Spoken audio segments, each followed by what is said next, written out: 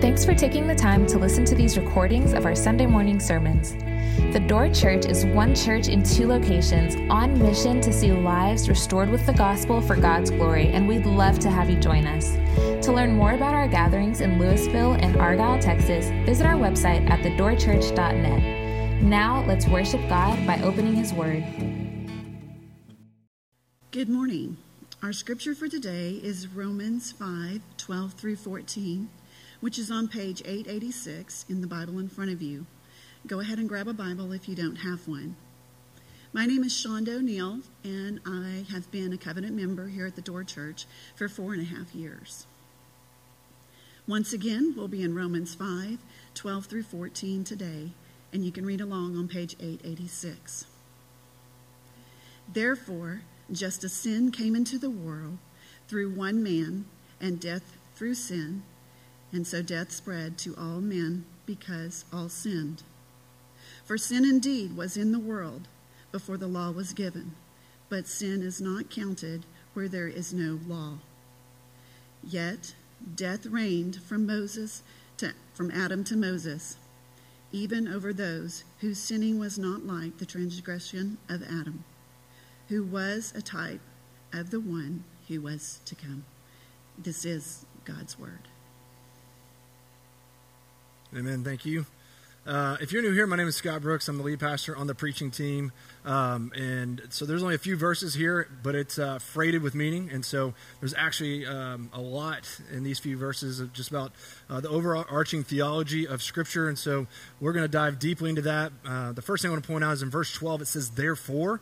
And so if you ever see a therefore in Scripture, you should always go to the previous verses to help you understand the context of really why this is being written. And so verse 11, it says, more than that, we also rejoice in God through our Lord Jesus Christ, through whom we have now received reconciliation. And so 12 through 14 is, Lord willing, going to help us rejoice more in Christ, who's given us reconciliation. And so that's the purpose of 12 and 14, is that we would rejoice. Because I want to bring that up before we get into the actual verses, because you're like, what in the world's going on? And the hope here is that you would go deeper into the reconciliation that Christ has provided, and then you would rejoice, because it's about to get real heavy. That's why I'm telling you that. The purpose is rejoicing if we hear rightly. Now, I also just want to mention I love preaching through Scripture. I'm glad that we pick a Bible here at the door and we just kind of march through the Scriptures, because I would not usually pick a text like this. Why? Because there's a big theological theme throughout it, and it is heavy. And so this just forces us just to get in the text. And so this is the Word of God. So what we read is the Word of God. It's the Bible. And it's good and right for us to hear it. It's good for our soul to hear what the Word of God says, although it may be heavy, and Lord willing, we will take hold of the reconciliation of Christ more clearly and more deeply, that we would rejoice in Him. So the reason why it's so heavy, it's going to talk about our the condition of humanity. And so everyone in here, I don't know if you know or not, is a human. So your condition is what we're going to talk about this morning, apart from Christ. Apart from Christ, what is our condition? And why is that? And what's the consequence of that? But the first thing I want to point out is Psalm 51, verse 5 will help us as we get into verse 12. It says, behold, I was brought forth in iniquity. So the idea here is that you were brought forth from the very beginning of your birth. You are brought forth into what? Iniquity. That's a fun word. The iniquitous heart is a self-centered heart, a heart bent in on self. So from the very beginning, you want to make everything about you according to the Scripture. And furthermore, it says on the second part, and in sin did my mother conceive me. So it goes from birth, you're all about you. And it goes even more deeply, as you are being knitted together in your mother's womb, conception, you are brought into sin. And so that is our sin nature. So a lot of us think, oh, we're pretty neutral. We have some good days, some bad days. What Scripture just said is from conception, from your birth, is that we have a problem. There's a human condition. Ephesians 2, verse 3 says it this way, among whom we all once lived in the passions of our flesh, carrying out the desires of the body and the mind, and were by nature children of wrath. So that's our nature. That's apart from Christ, who we are in ourselves. Our nature is children of wrath. And it goes on to say, like the rest of mankind. So you're like, well, who's in this category? Who's under this umbrella? It says, well, everyone. Everyone is by nature a child of wrath. Now, I'm going to go in and read verse 12.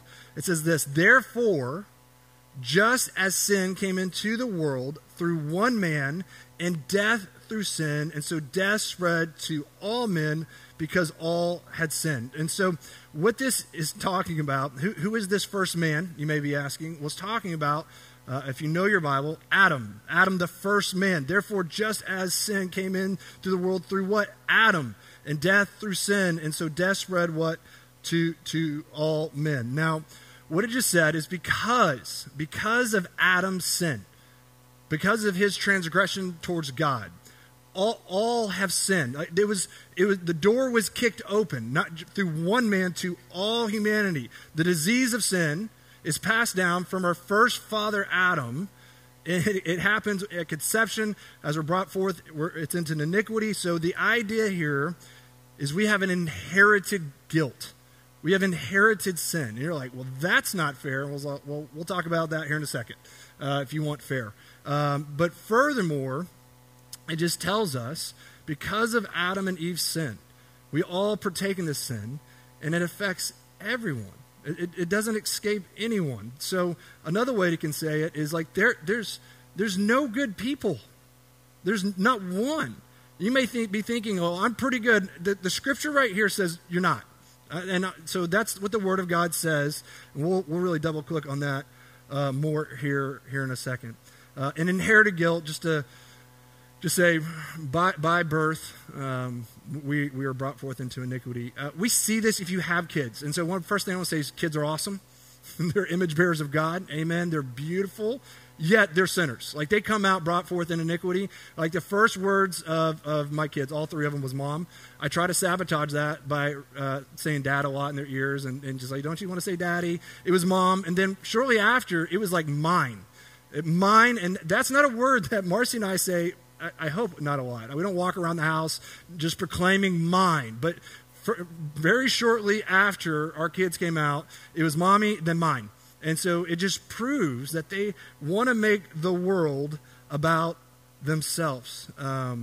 Kids show this me-centered lives.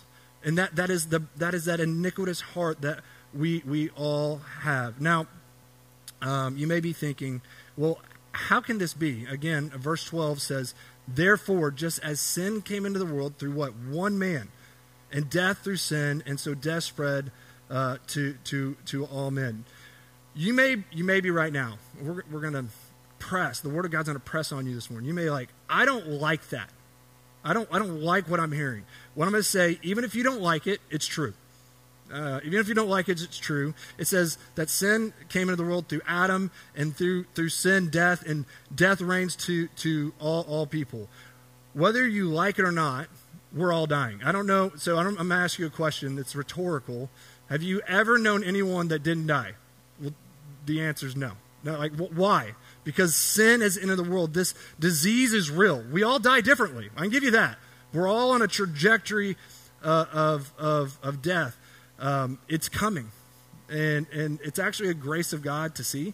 I got to do a funeral on Friday, and I'd say, man, the verse I used in the funeral, it's better to go to the house of mourning than is the house of feasting. What it says, it's better to go to a funeral than to a party. And the reason why it helps you, it says the living will lay it to heart.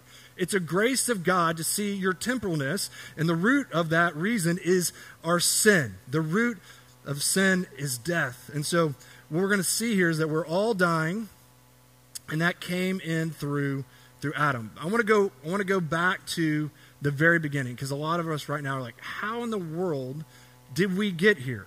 Through Adam, sin into the world, because sin in the world, death to all men. This is what we're living in. A lot of people, one, don't like it, although it's true. Number two, we usually blame God, and that is a wrong stance, and we got to go back to the beginning to understand why this is not God's fault and ours. So let's go to Genesis chapter 1, just the nature of God creating. In Genesis, it's the book of the beginnings. We got to go back to the beginning. How did sin into the world? And where was our responsibility in it, and what is God's responsibility in it? Genesis 1, verse 26. Then God said, let us make man in our own image, after our likeness, and let them have dominion over the fish of the sea, and over the birds of the heavens, and over the livestock, and over the earth, and over every creeping thing that creeps on the earth. So God created man in his own image. In the image of God, he created him. Male and female, he created them. So God said, let us make man in our own image. God, in his goodness, made us upright. He made us for fellowship with him and one another. You have the idea of the Trinitarian God there. He said, let us make man in our own image. He made us man and woman so we could have fellowship with one another. Verse 28, and God blessed them. God spoke blessing over mankind as he made them. That's identity, that's purpose, that's dignity. This is God's part in creation. He made us in his image and likeness, man and woman. He made us to have fellowship with him and one another. He blessed us, and God said to them, be fruitful and multiply and fill the earth and subdue it.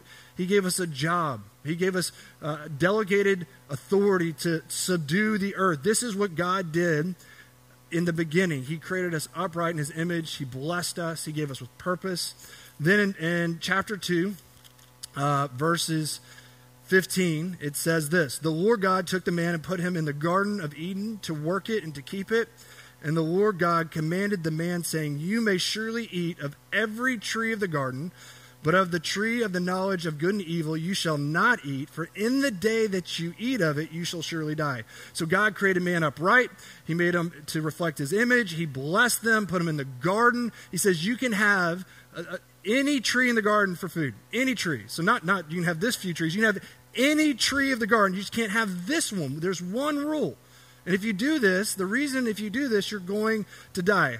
This is a good God, a blessing God. So this is like me telling my kids, you can do anything. You can play in this area, but don't go run in the street. You know why? Because if you run in the street, you're going to die. Does that make me a good dad or a bad dad?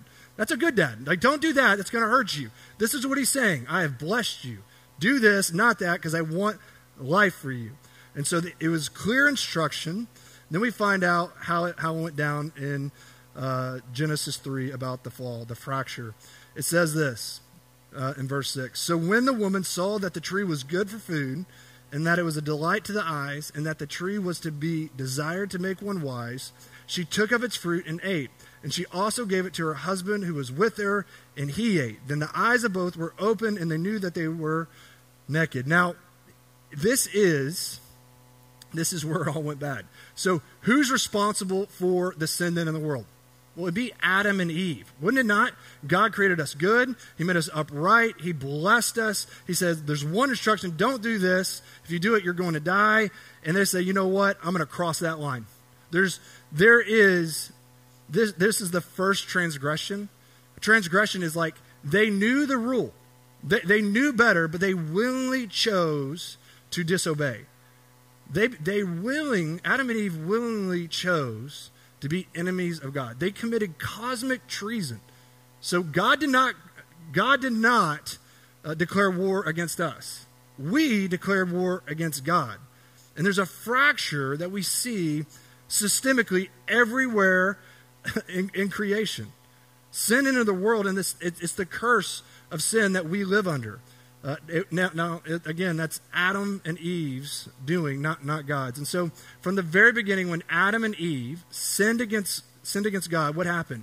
There was shame, there was guilt. They hid from God. Why? Because there's a fractured relation with God, because they willingly disobeyed God. So vertical relation with God has been severed, right? We committed treason against God, against the creator and author of life. If you rebel against the author, creator, and sustainer of life, you're on a trajectory of death. Whose responsibility is that? That's ours. Furthermore, not only do we have our vertical relation with God was fractured, but our horizontal relationships are marred with sin, fractured. God came to Adam and says, man, did you eat of the tree I told you not to? Why are you hiding? You know what he said? He didn't take full responsibility. He said, no, it was the woman that you gave me. She did it. Could you imagine the rest of the relationship? I mean, it didn't go well, right? God's confronting him about his responsibility, immediately points his finger at his wife. They probably had to go through some serious counseling. Furthermore, God went to Eve and said, man, what did you do? And he's like, the devil made me do it. So continual blame shifting and backbiting. And then we see in the grace of God, the first death occurred. He shed the blood of an animal and covered them, which is a pointer to Christ. He covered Adam and Eve's just nakedness and shame by the animal, and then they give birth to two sons, and we know from that Cain killed Abel, and this brokenness in the world is everywhere. Now the question is, who's responsible? We are. Like everything that you see in the world gone wrong in relationships is not God, it's us. And this is helpful to understand that came through Adam. And a lot of us right now will have a hard time hearing that because, I wasn't Adam. And what I'd say, this is absolutely fair. This is called federal headship.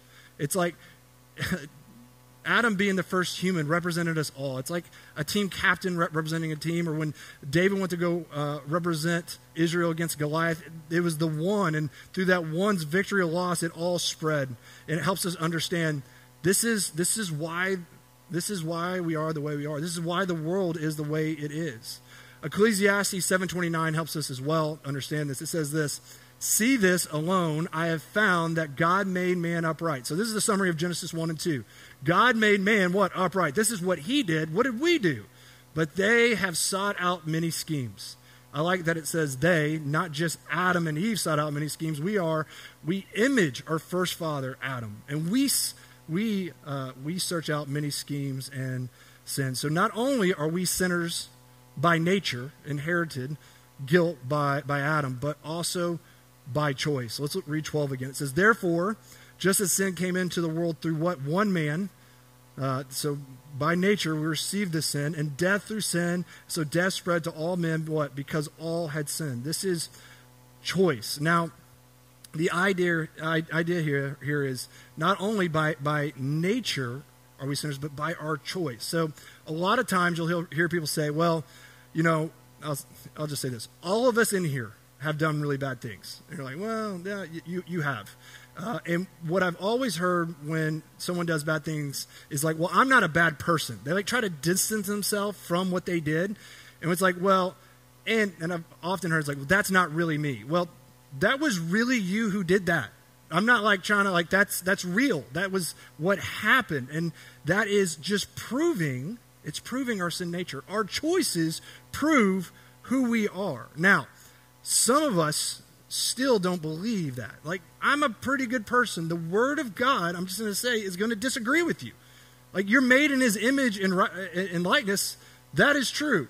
But you're not primarily a good person. In the next part, it says, because all have sinned, for sin indeed was in the world before the law was given, but sin is not counted where there is no law. We have a hard time believing our depravity, and the gift of the law is like a mirror so we can understand our depravity.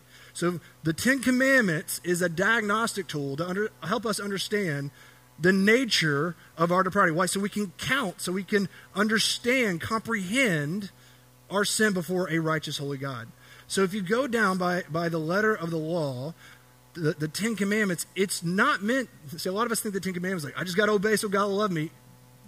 That you will never do that. This is meant to be a tool to help you understand that you fall way short of the glory of God. I'll just go down a few of the Ten Commandments to help you as a diagnostic tool to help us understand how deep the sin is in our hearts that's rooted. It says, you shall have no other gods before me. That's the first commandment. Every time you willingly choose to disobey God, you're saying, I want something else to be my God. That's transgression. So many of us are like, oh, I just didn't know. That's a lie. You do know, and you know the line. And you know what? You willingly cross over that line. That's, we're choosing something else to try to be our God. Furthermore, it talks about do not take the Lord's name in vain. Anytime that we don't approach God's name as reverent and awe and worship, it's taken in vain. We're not seeing him rightly. We're not hallowing his name. It talks about remember the Sabbath and keep it holy. You know why God tells us to keep it Sabbath? One, it helps put you in your place. So many of us don't rest. Why? Because we think we're the God of our own lives.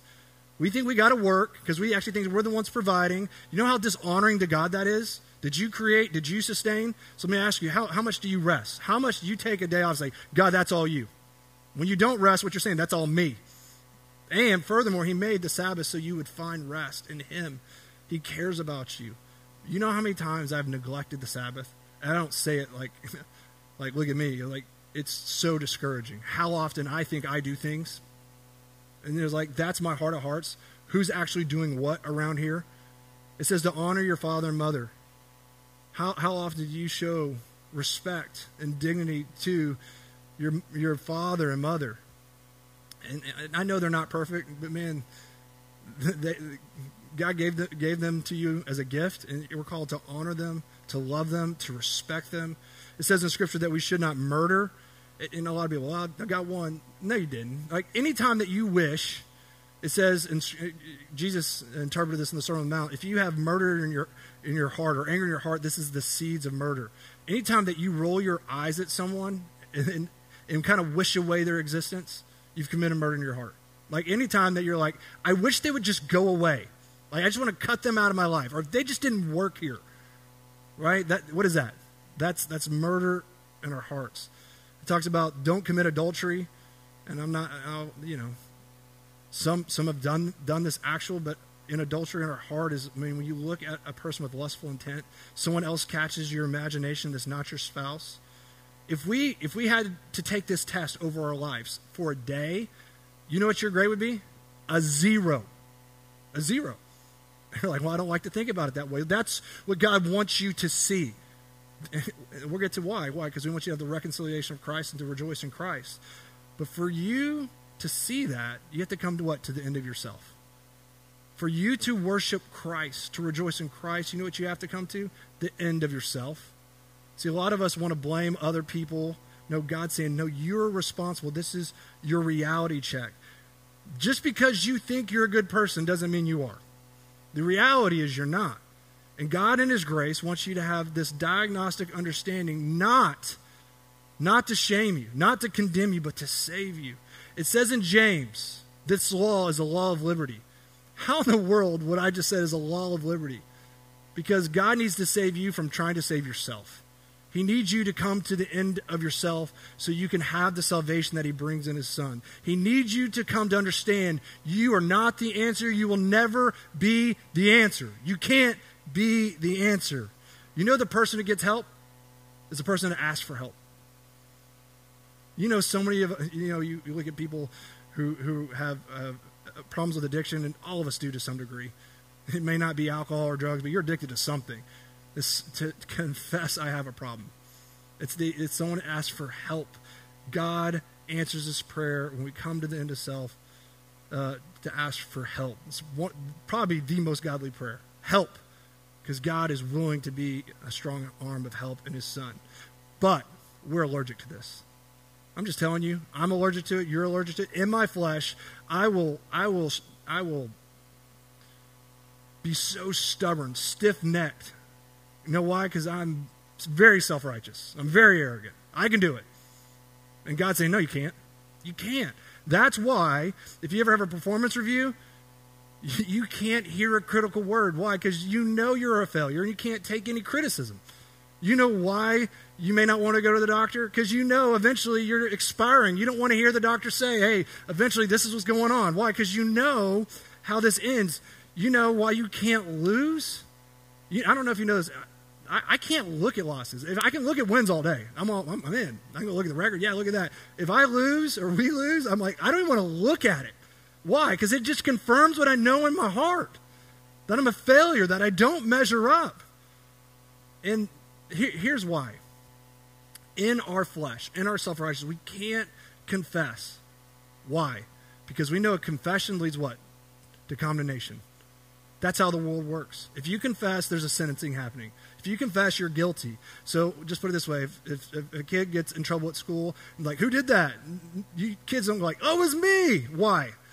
Because they know a detention's coming, right? They don't want to confess. They're like, I'm going to try to get away with this. I don't want to be judged. That's why there's no guilty people in prison. You go around, ask someone in jail, like, hey, did you do it? It's like, no, I'm innocent. Why? Because they know a confession leads what? To a sentencing.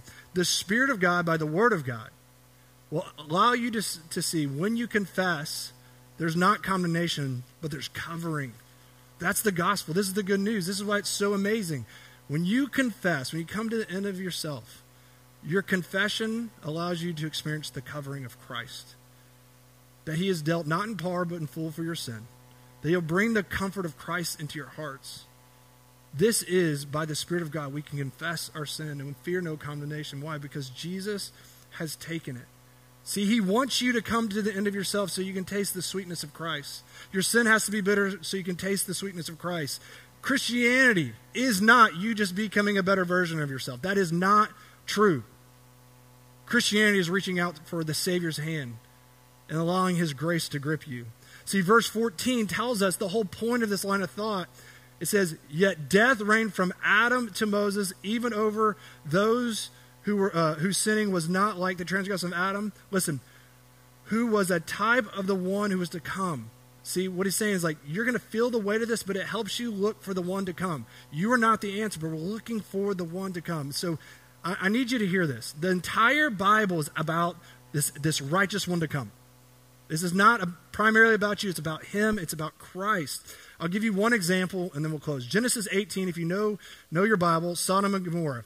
You end up knowing the city got just absolutely destroyed. And it says in Scripture why? Because they had grievous sins before a righteous holy God, and their sin deserved judgment. Now, God revealed to Abraham that he was going to destroy Sodom and Gomorrah. Here's their dialogue about the righteous one that we need to come to stand in our place on our behalf. Verse 23, then Abraham approached him and said, so Abraham's going to go to God and is like, hey, will you sweep away the righteous with the wicked? Because he's not understanding who's wicked and who's righteous. Verse 24, what if there are 50 righteous people in this city?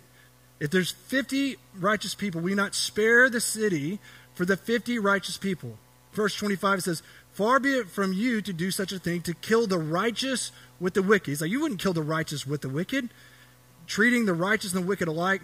And he says, far be it from you, will not the judge of all the earth do what's right? He said, if there's righteous in the city, you will not destroy the city. It goes on to say, if there's 50 righteous in this city, God, will you destroy Sodom and Gomorrah? And you know what God said? If there's 50 righteous, I will spare the city. And then Abraham comes back and says, okay, what, there's 45 righteous people in the city. Will you destroy the city?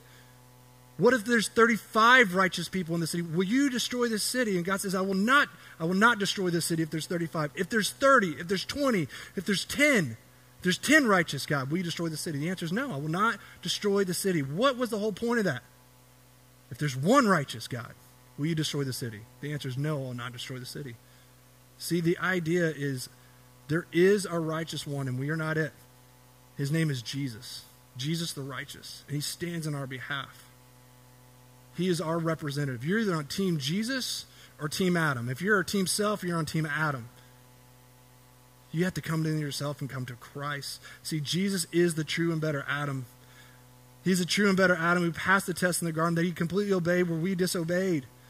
And his obedience is imputed to us. We are righteous not because of our righteous acts, because of his. That is the best news possible. And when you come to the end of yourself, you can receive the righteousness of Christ. It says this in 2 Corinthians 5:21. It says, for our sake, he made him to be sin. Jesus was completely sinless, completely obedient, but he took our sin on the cross so that in him we might what? Become the righteousness of God. This is the gospel. This is the doctrine of justification. There's one righteous, and there is. He is our advocate before a righteous, holy God, although we're sinners. We can confess our sin and find the covering of Christ. When we confess, we can be comforted by the love of Christ. See, I'm going to read verse 11 again, and then we'll close. But it says this, more than that, More than that, we also rejoice in God through our Lord Jesus Christ, through whom we have now received reconciliation. You will rejoice and praise Jesus as Savior and King if you understand that you cannot reconcile yourself. When's the last time that you stood in awe of the amazing grace that he offers you? That he would pardon you and not his son? That you can stand righteous, although you are not, although I am not, you can be righteous in him. If you see that, you will rejoice today. You'll walk in the comfort of Christ today. You can walk out confident today in Christ. Let's pray. God, I pray that you would help us see the truth of the gospel more clearly. We thank you. We thank you for Jesus, the righteous, the one who came and died and rose again so we can have life. Help us confess our pride, confess our self-righteousness, confess our sin so we can find covering, refuge, and comfort where it can be found, which is in your Son. I pray, God, that you would move in our hearts and our lives this morning, that we would rejoice in you, maybe for the first time, that we taste the sweetness of forgiveness, taste the sweetness of grace, of reconciliation, that we're not your enemies, but we're your sons because of Christ. And maybe that it's people that have been a Christ follower for a long time, that we go deeper into our reconciliation, to see all that Jesus is for us, that we stand in his comfort, that he would be our defense, our one defense, not a reputation, not what people think, but who Christ is for us. Help us be strengthened in the gospel this morning. We ask that in Jesus' powerful name.